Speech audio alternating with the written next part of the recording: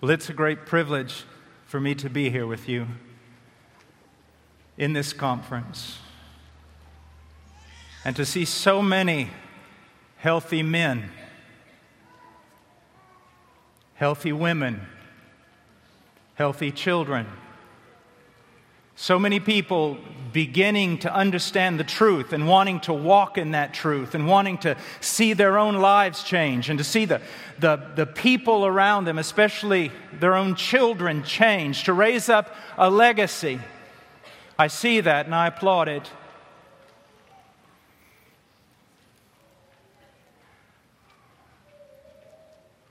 But most of my life and most of my time is found in the third world, where when I stand up before a group of people larger than yourself, I see nothing of the same.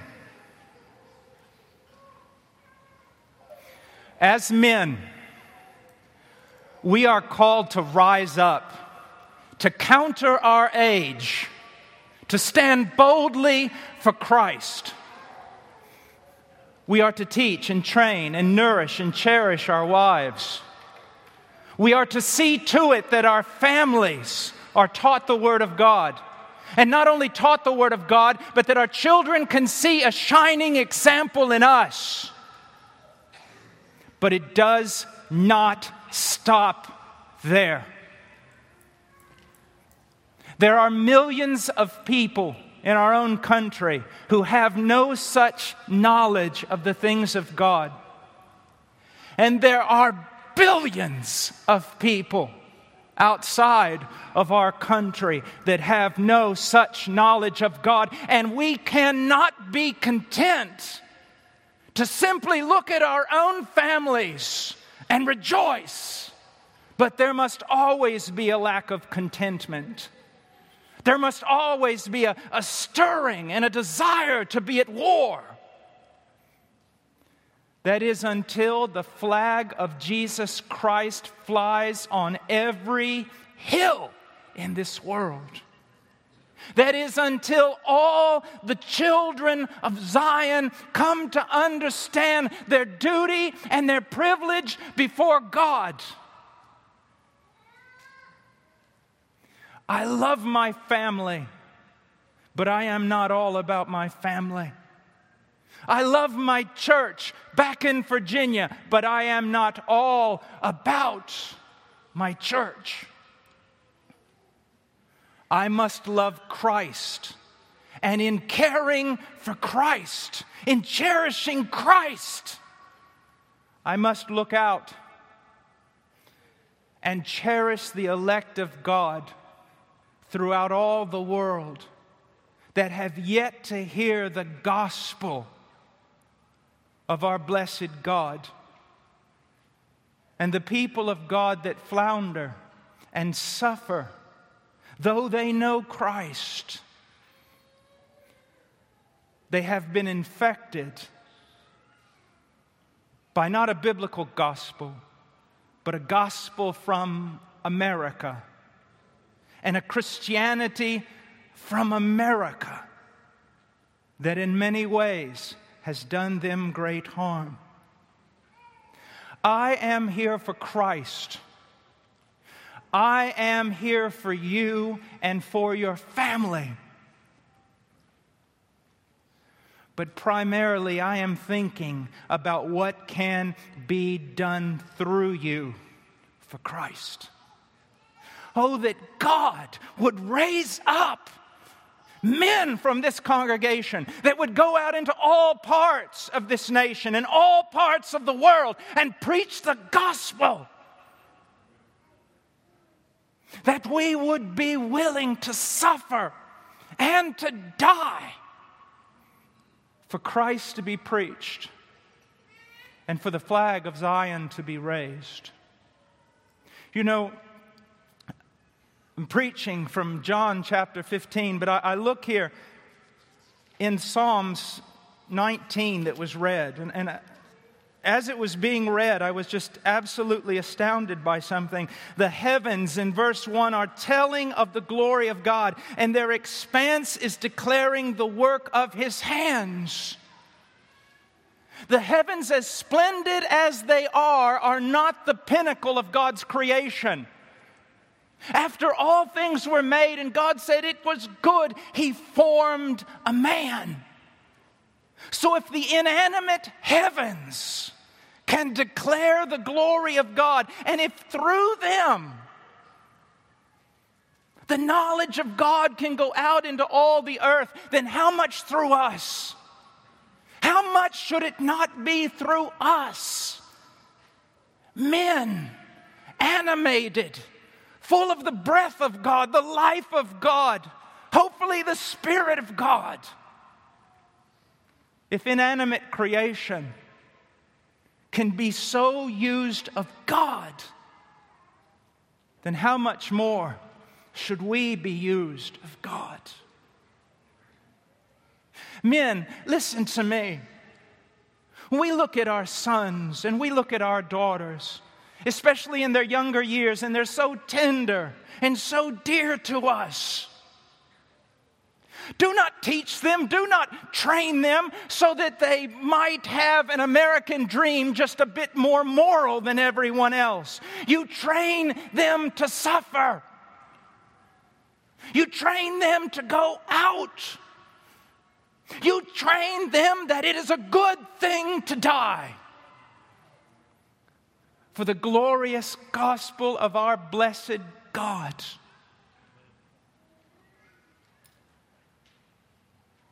I don't want my family to look like they came out of the Victorian era. I want warriors.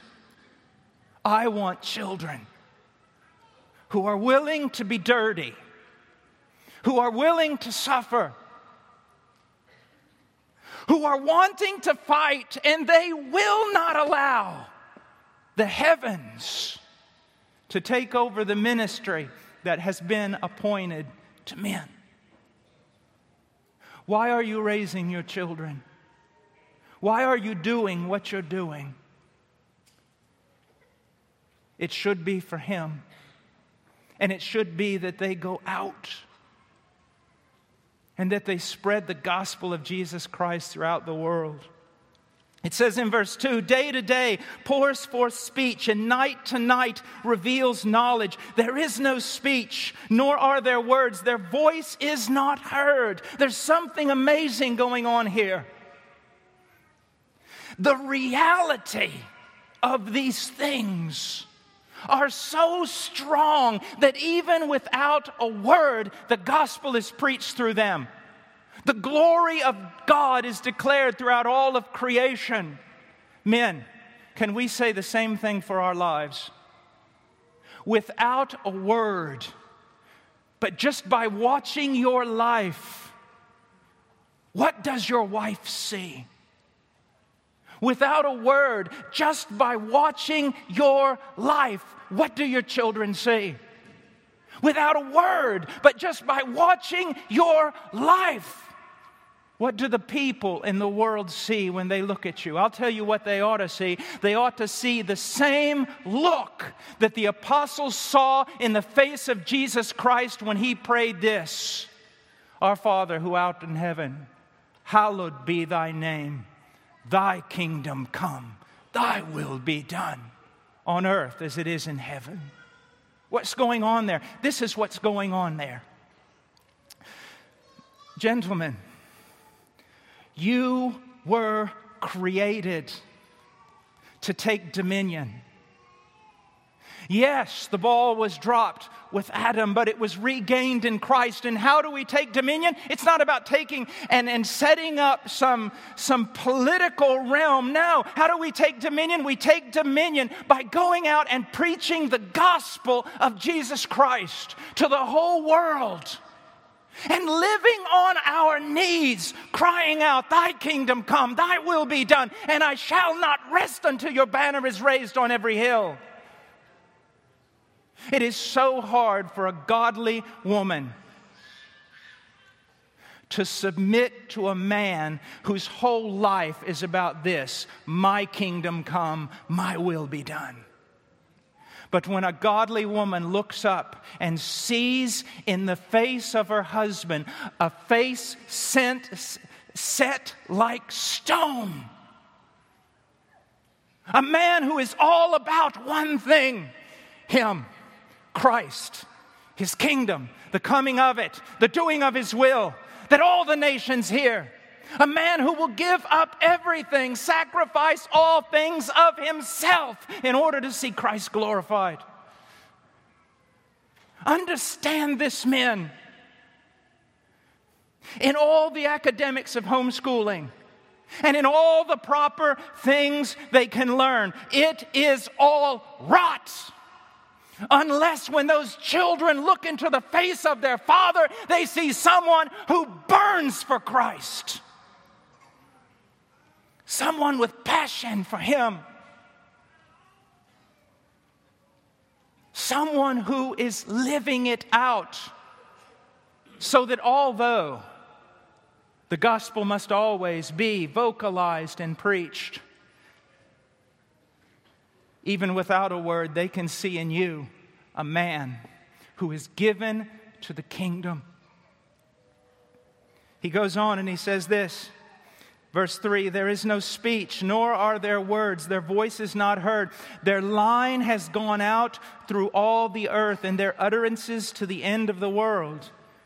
Now from this, you need to understand in the first phrase, their line has gone out through all the earth. That can also be translated, their sound has gone out through all the earth. So I do not believe that this is saying that creation never speaks, never verbalizes, never makes a sound. It's simply saying this, that the reality of God that is seen when you look at creation makes it that creation doesn't have to speak. And although the reality of God in our lives ought to be so great that we do not have to say a word, yet at the same time, we should say a word. Men, missions and church planting is not about establishing ecclesiastical buildings. It is not about even sending people forth. It is about sending the truth forth through men. Men, every one of you here, whether you're called into some form of ministry as a preacher or not, your primary obligation is to know the Word of God so that you can utter the Word of God. The greatest gift that I can give my children is not knowledge of the classics. The greatest gift I can give my children is not the Greek and Hebrew tongue. The greatest gift I can give my children and everyone else around me is to pour into them the Word of God in their common tongue. To saturate people. That is our job, in the truth. We ought to be men like John Bunyan. When they cut our veins, the Bible comes out. We ought to be men saturated with the Word of God.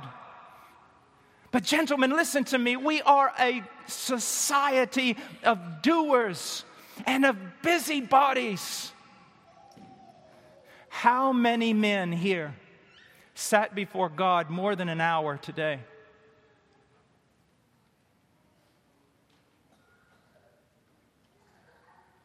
Sat quietly before God more than an hour. I'll tell you this.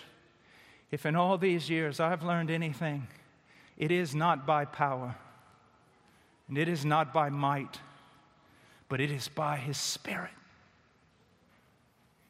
And I figure that the only way I can be biblical is that for people to look at me and find no explanation except that the Spirit of God works through the weak. Gentlemen, we must have utterance. We must. But to have utterance, we must be alone with God. He must speak to us in His Word. He must empower us through prayer. He must. It says their line has gone out through all the earth. That it would be so about us.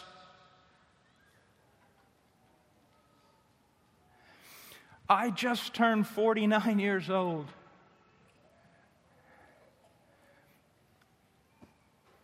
I have people write me letters. They say, God has used you. God has done this and God has done that. The ministry Heart Cry has established a good name for itself. Many people say, you ought to write some sort of book about the history of all that God has done. What is that? In light of the fact that 3 billion people have not heard. What is that in light of the fact that even here in America, the great majority of even true believers have yet to understand that God must reform them? Not just theologically and not just in the aspects of the church, but in every aspect of their life, including the family. For there is no reformation until the Reformation makes it all the way through. And so men, give yourselves to your family, but do not make your family an idol. There is a world out there that needs some of the joy that has become yours. For every testimony in this place, and I am sure there are many, for every testimony in this place of marriages and families and husbands and wives and children that have been healed from the truths discovered, there are countless millions who perish. And the prophecy is fulfilled, my people perish for a lack of knowledge. They said of some of the great explorers, the Crockett's and the Boones, in the early part of our country, that there was an unrest in them. There was a fire in their eye, always a desire for another hill. Oh, that God would give us men like that. Men who will not neglect their duties, but men who are not domesticated.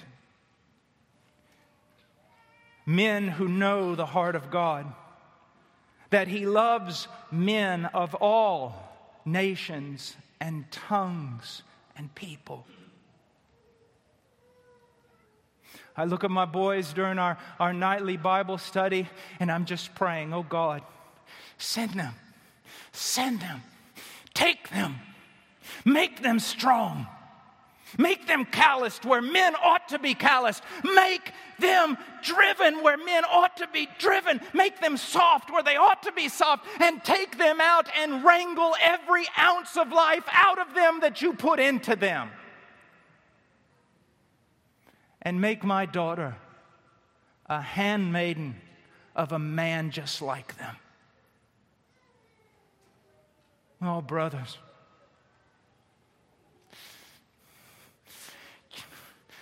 you were made for this. This is what you were made for. To always be fighting. To always be struggling. Men are not happy men, comfortable and safe. It's not what we were made for, but it's what years, generations of culture has told you.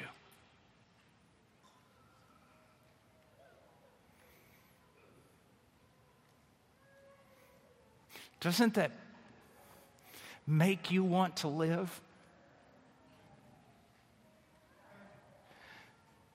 To look in your family and see that you're not just someone who brings home the bacon until you're too old to be of any use, and then you kind of just putter away.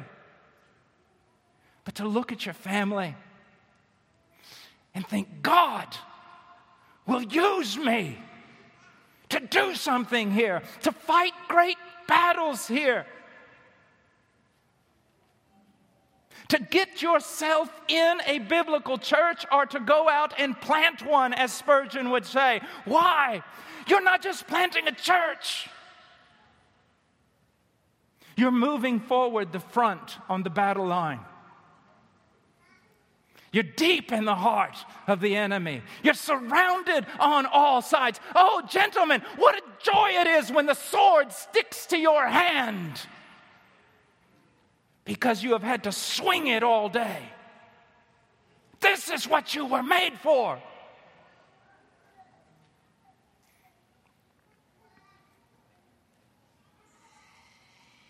Well, their line has gone out through all the earth, and their utterance to the end of the world. When do you drop your sword? When you're 65? When do you grow content about a ministry? When something wonderful has happened in your locale? You drop your sword and you look up for a smile when the last hill is won, or until Christ in His sovereignty has said, "It is enough, come home," or until the Father says to the Christ, "Go get them," until it goes out to all the world. I just returned a few weeks ago from Indonesia. Beautiful people without Christ. I just returned from Varanasi, India, one of their holiest cities, where the streets are no more than 2 or 3 meters wide and filled with the dung of cattle and monkeys that are worshipped. And people living in a sewer like you cannot imagine. They have traveled from all over the world to be there in order to die there so that they can be burned there with an eternal fire that's 3,000 years old. Now that violates logic. To be burnt there. And when you walk through the city, the smoke of dead bodies, dead human bodies, cling to your skin and your clothing.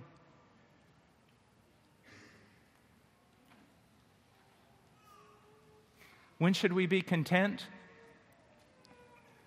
When they have turned from monkeys and bovine, and they are worshiping Christ. And they are walking in a human dignity that no one can know apart from the genuine, not American, but genuine Christian faith.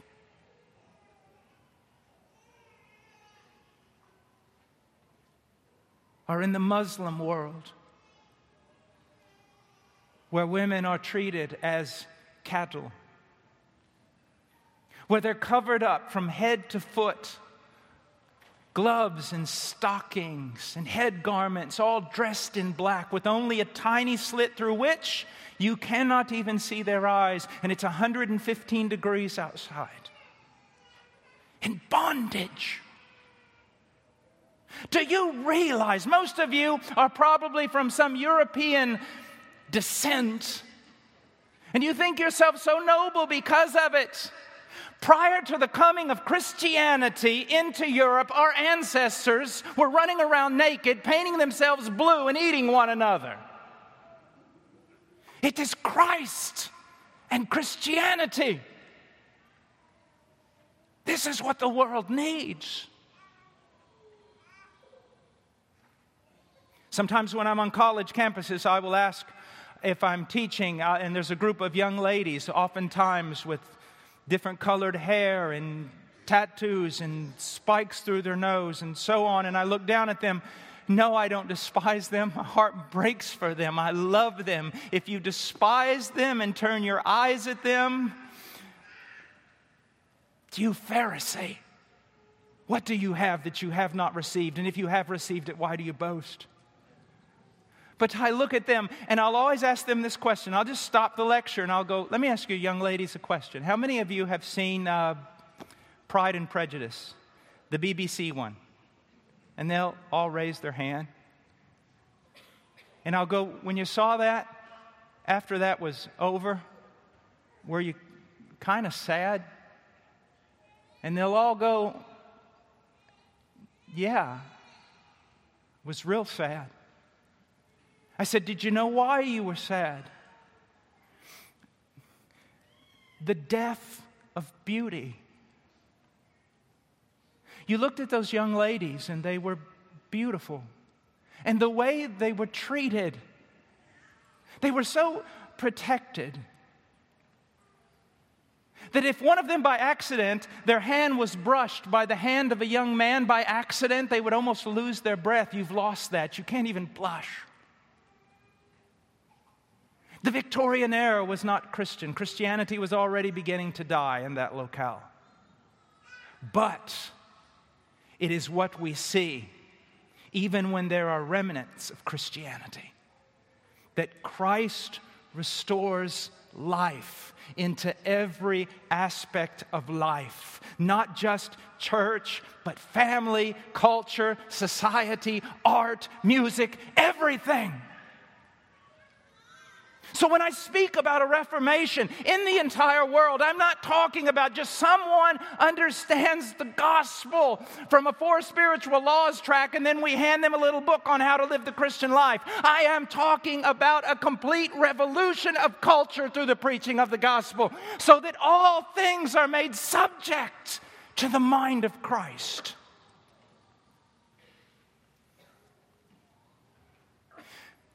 I don't get up in the morning and read just because I enjoy reading. It is because I must know. I must be able to speak. I must be able to relate truth. And all of us must say that. Men, our sword is not made of steel. It is a book. And you must know it in order to conform your life to it, the life of your family and the life of the world. And it goes on, it says in verse 5, talking about the son, he says, which is a bridegroom coming out of his chamber. Oriental literature will tell you that there is hardly anything more spectacular than a bridegroom coming forth from his chamber, marching with joy, with pride, expectancy. It says it rejoices, the son does, as a strong man to run his course. I wish we were that way. I wish that we were like the son. Gentlemen, the reason why this is absent in us is because we've been told we have no purpose. Or we have been told that there are only great purposes and all the little purposes of daily life are meaningless. That is not true.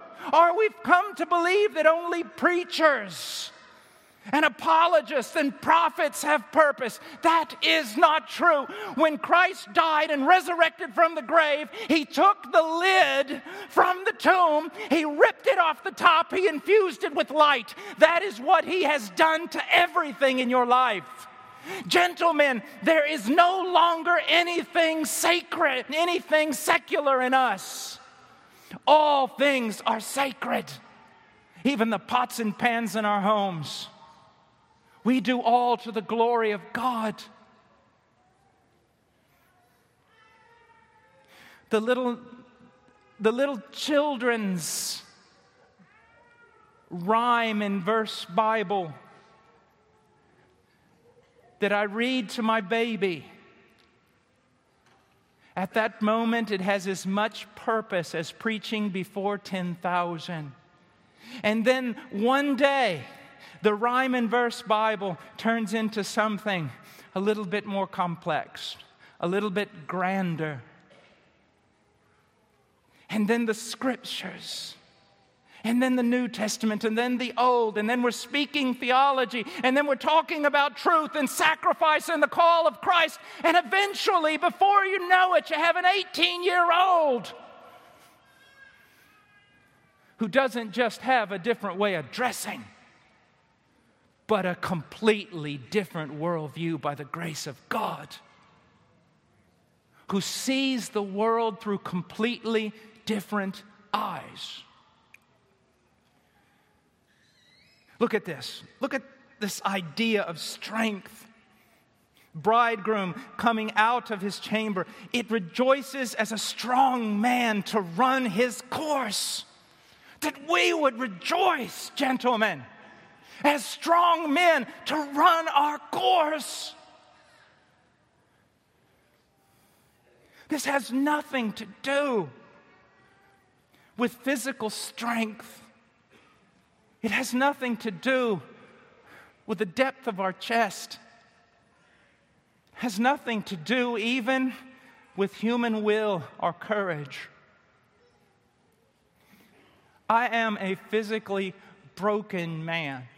I hurt right now. My right arm is numb. I couldn't beat my way out of a paper sack. I have to psych myself up to pick up my 3-year-old daughter. And God has done this to me, not the devil. God. Because it is in brokenness and weakness that we are driven to our knees. And hours on our knees, we become strong. We become strong. The weakest of us will chase 100, 1,000, 10,000. Your problem is not that you are too weak. Your problem is that you are too strong. Oh, that God would break you into 1,000,000 pieces. Gentlemen, every one of us ought to look like a stained glass window that has been smashed with a hammer countless times and glued back together with a hot rod of soldering.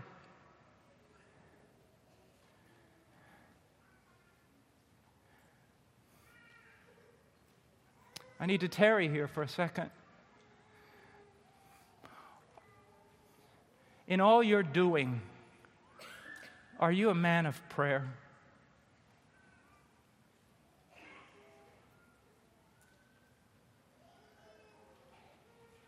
Are you a man of prayer in all you're doing, in all your knowledge,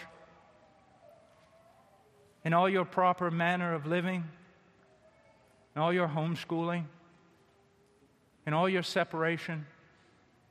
Are you a man of prayer?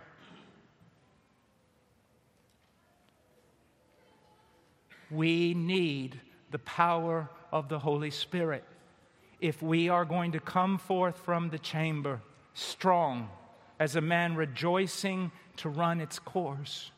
The power of the Holy Spirit. Let me share something with you. Most of you are very serious about your theology, but know this. A Jehovah's Witness comes to my door and knocks on the door, and I say, "Hello, can I help you?" They say, "We're Jehovah's Witnesses." And I say, "Well, come on in, so am I." And they walk in, and I listen to them for about 5 minutes, and I say, "You're not a witness for a Jehovah. You are lying about Jehovah." And I just sit there for a moment. I'm going to talk to you like a real witness for Jehovah. Now, why do I say it that way? I'll tell you why I say it that way. I am not going to allow any man, any cult, any fringe Christian group to steal from me my heritage. I am a witness for Jehovah. And I am charismatic. No, I am not a TV preacher. And yes, I do believe that probably 95% of everything taught about the Holy Spirit is wrong. But that will not cause me to deny the Holy Spirit. It will not cause me to cease seeking ever greater manifestations of His power in my life. From what I read in this book, there is absolutely nothing that can be accomplished apart from the divine sap flowing from the vine into this branch. Dear sisters in Christ, your weakness, make it a habit to cry out. Put a sign on the refrigerator and on the window and on the mirror, and especially in the place where you homeschool, that apart from Him, we can do nothing. Constantly crying out for greater and greater supernatural workings of God in our lives. You will not accomplish this through strength of will. It will not be even because you have had instilled in you some sort of character through proper training. This is supernatural. It is a supernatural word we have, and we need the supernatural power of God, the person of the Holy Spirit working in our lives so that we might speak much about Christ and reflect much of Christ. It is only through the Spirit of God. And I am afraid that there are so many who have been reformed theologically, and they have come to a point where the Holy Spirit almost does not exist in their life, and they know so little of His power. Your Christology is wonderful. Your ecclesiology is clean. But you've become a pneumophobe. You're afraid of the only person who can communicate to you the divine wealth and power and life of Jesus Christ. Don't let anyone steal from you your heritage. These children, yes, they need the influence of good books and wise authors,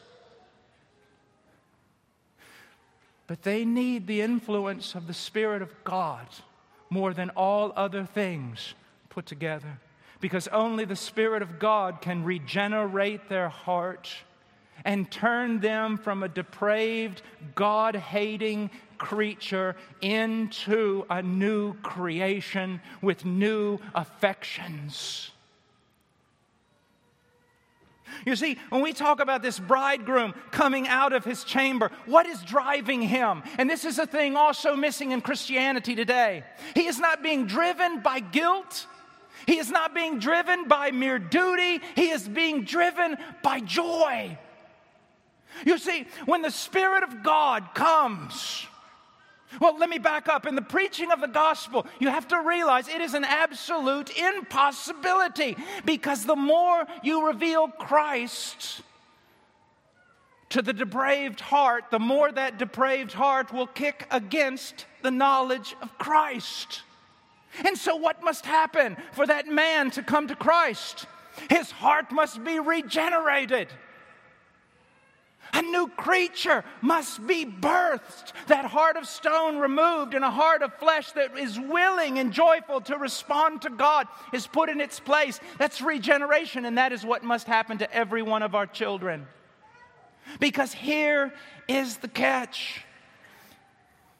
The old wicked heart had wicked affections for evil, and those wicked affections for evil drove it to desire more and more evil. But when the Spirit of God regenerates a heart, the evidence of regeneration is that the affections have been changed. So now they are driven not by mere duty, not by the sense of doing the right thing. They are driven by these magnificent affections for Christ that are birthed in them, but must be cultivated, must be cultured, must be cared for through the renewing of the mind in the Word of God. Realize this, parents, with all that you do, none of it has the strength to bring about a new creature. the Spirit of the living God.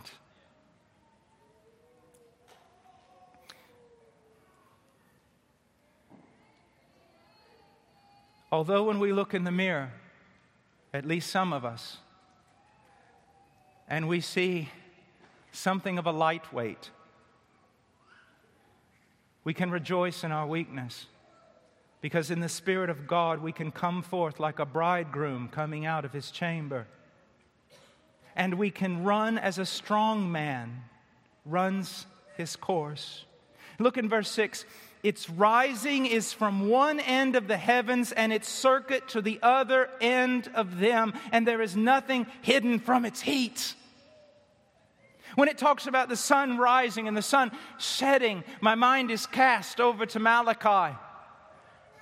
One of my favorite verses in the Bible, Malachi 1:11, from the rising to the setting of the sun, His name will be great among the nations.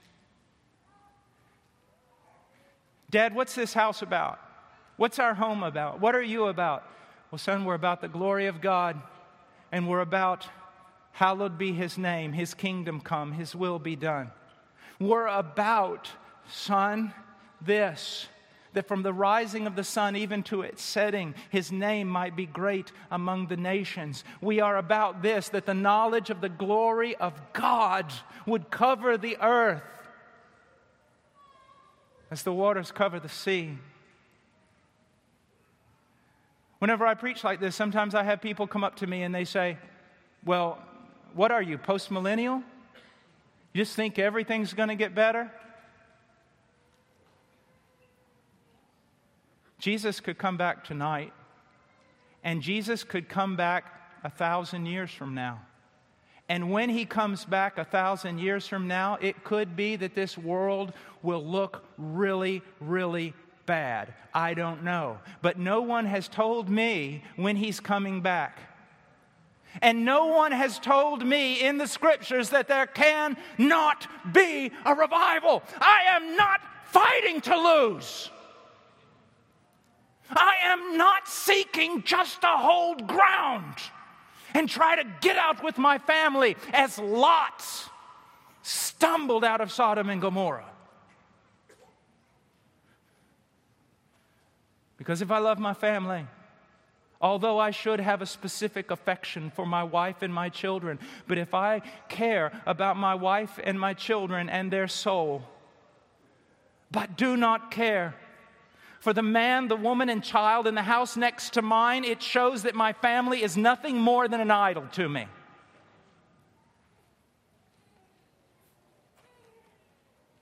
From the rising to the setting of the sun, are you praying for missions in your home? Are you praying for church plants? Are you teaching your children, we got to advance, we got to advance, we got to advance?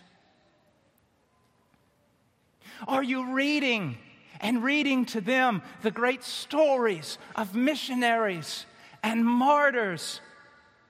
Are you placing before them proper heroes that actually fight and die for something worth fighting and dying for?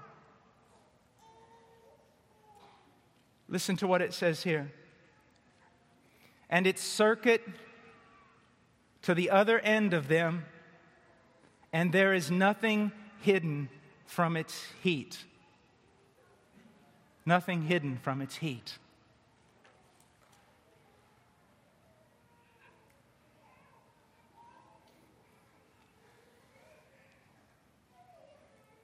Does your wife and your children feel your fire? Do they feel your fire? Do you burn for Him? You see, gentlemen, that is why we must be men who are alone with God. We must take time. I know that many of you work long hours, and I do not want to heap guilt upon you, but I can tell you this. The strength, the knowledge, the wisdom, the power, the heat, the passion, it comes from Him and being in His presence and seeking Him in the Word and crying out to Him to warm your heart. This morning I woke up. It's about 5 this morning, and I didn't want to be here. I'm so tired, and I didn't want anything. I just wanted to be alone. A cold state my heart was in this morning.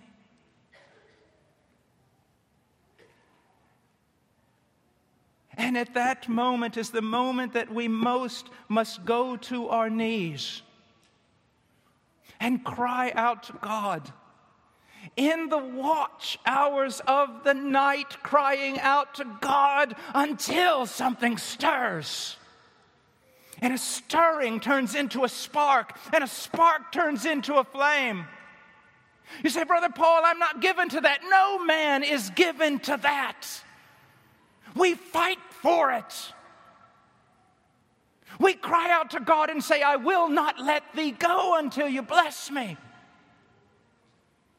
I need more than what I am, oh God.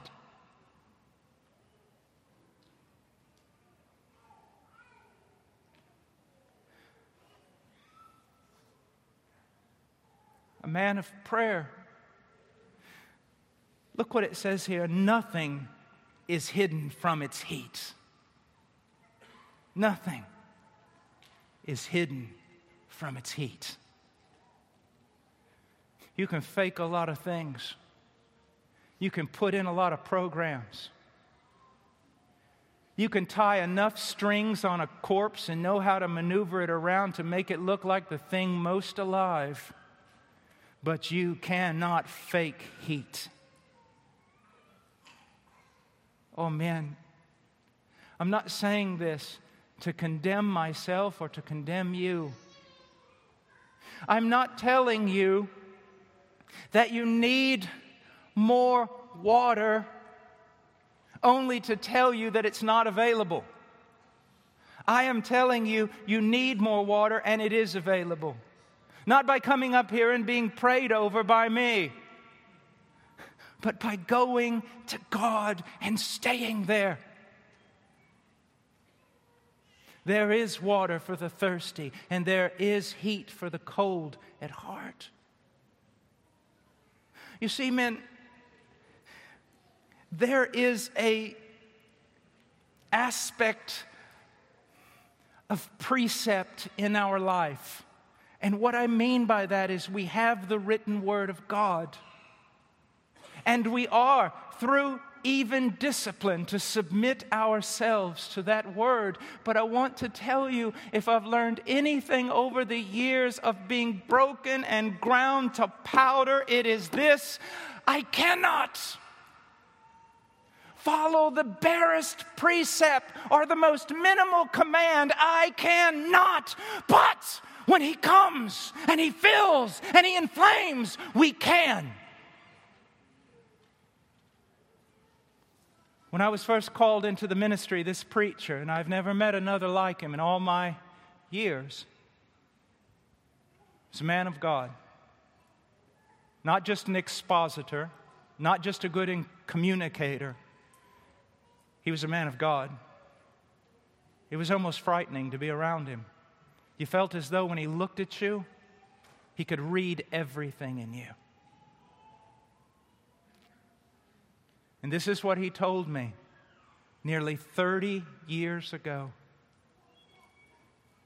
I said, "Sir, God's called me to preach." And he said this: "Boy, can you be alone?" And I thought that what he meant was, if I preached the gospel truly and I told the truth, the full counsel of God, that men would reject me. That's not what he meant.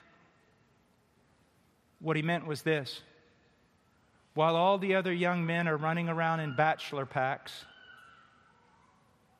and all the other guys are grouped together talking theology, can you go out on a hill somewhere and cry out to God? Can you stray away from the pack long enough so that God becomes the greatest reality in your life? Because, young man, that is what you will need. If I had to say there was anything that separated the men of God today from the men of God of yesteryear, was they were men who were not quite so busy, who sought and knew the presence of God. They did possibly less than us, but when they came forth from their chamber, nothing was hidden from their heat. Men, this conference is about church planting. Church planting. What a wonderful thing.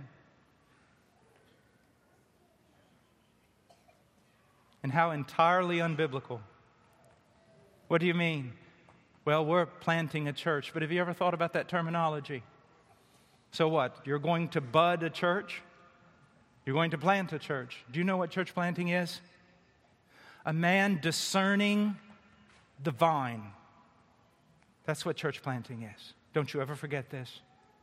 It's a man who watches the vine. And he sees where the vine is growing. And he sees where the vine is moving. And he does not plant that new branch. He goes there as a worker to cultivate it and protect it. So ultimately, church planting is not based upon strategies and studies of demographics. But church planting is a man watching Christ. Where is he going? What is he doing? Where will he bud next? I will be ready. I will be ready.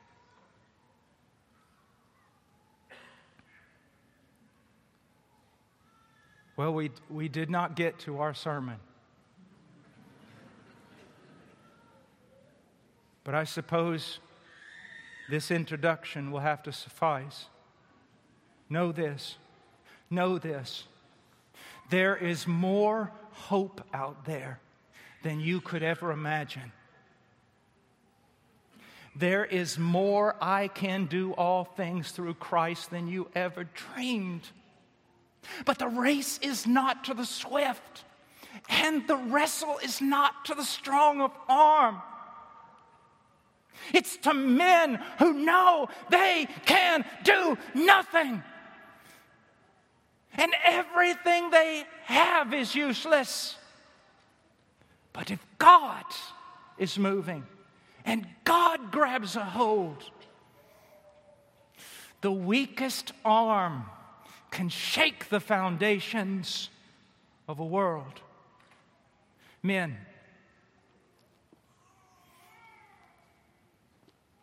there's nothing that cannot be accomplished within the will of God. And that will, I assure you, is much deeper, much wider than you could ever believe.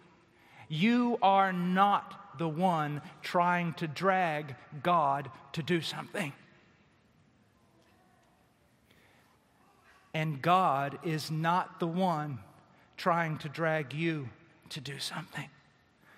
God is the God who is calling you to Himself, that He might fill you and teach you and make you strong. I have so many young men that come to me and they say, I want to be a missionary, but I do not know to which people God is calling me. And I said, young man, that's because He is not calling you to a people. He's calling you to Himself. You will be no good to that people unless you are first of all His. You burn with Him. You've read them, haven't you? Brainerd, Was he strong? No. Robert Murray McShane, he died when he was 28, poor of health all the way through. What did he have? They were men who knew God.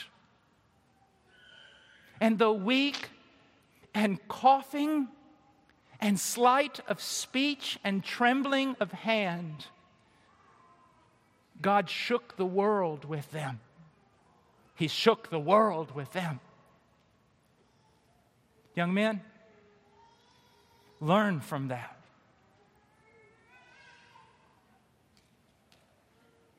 I learned a long time ago that not every man is courageous, and not every man is strong, and not every man is eloquent.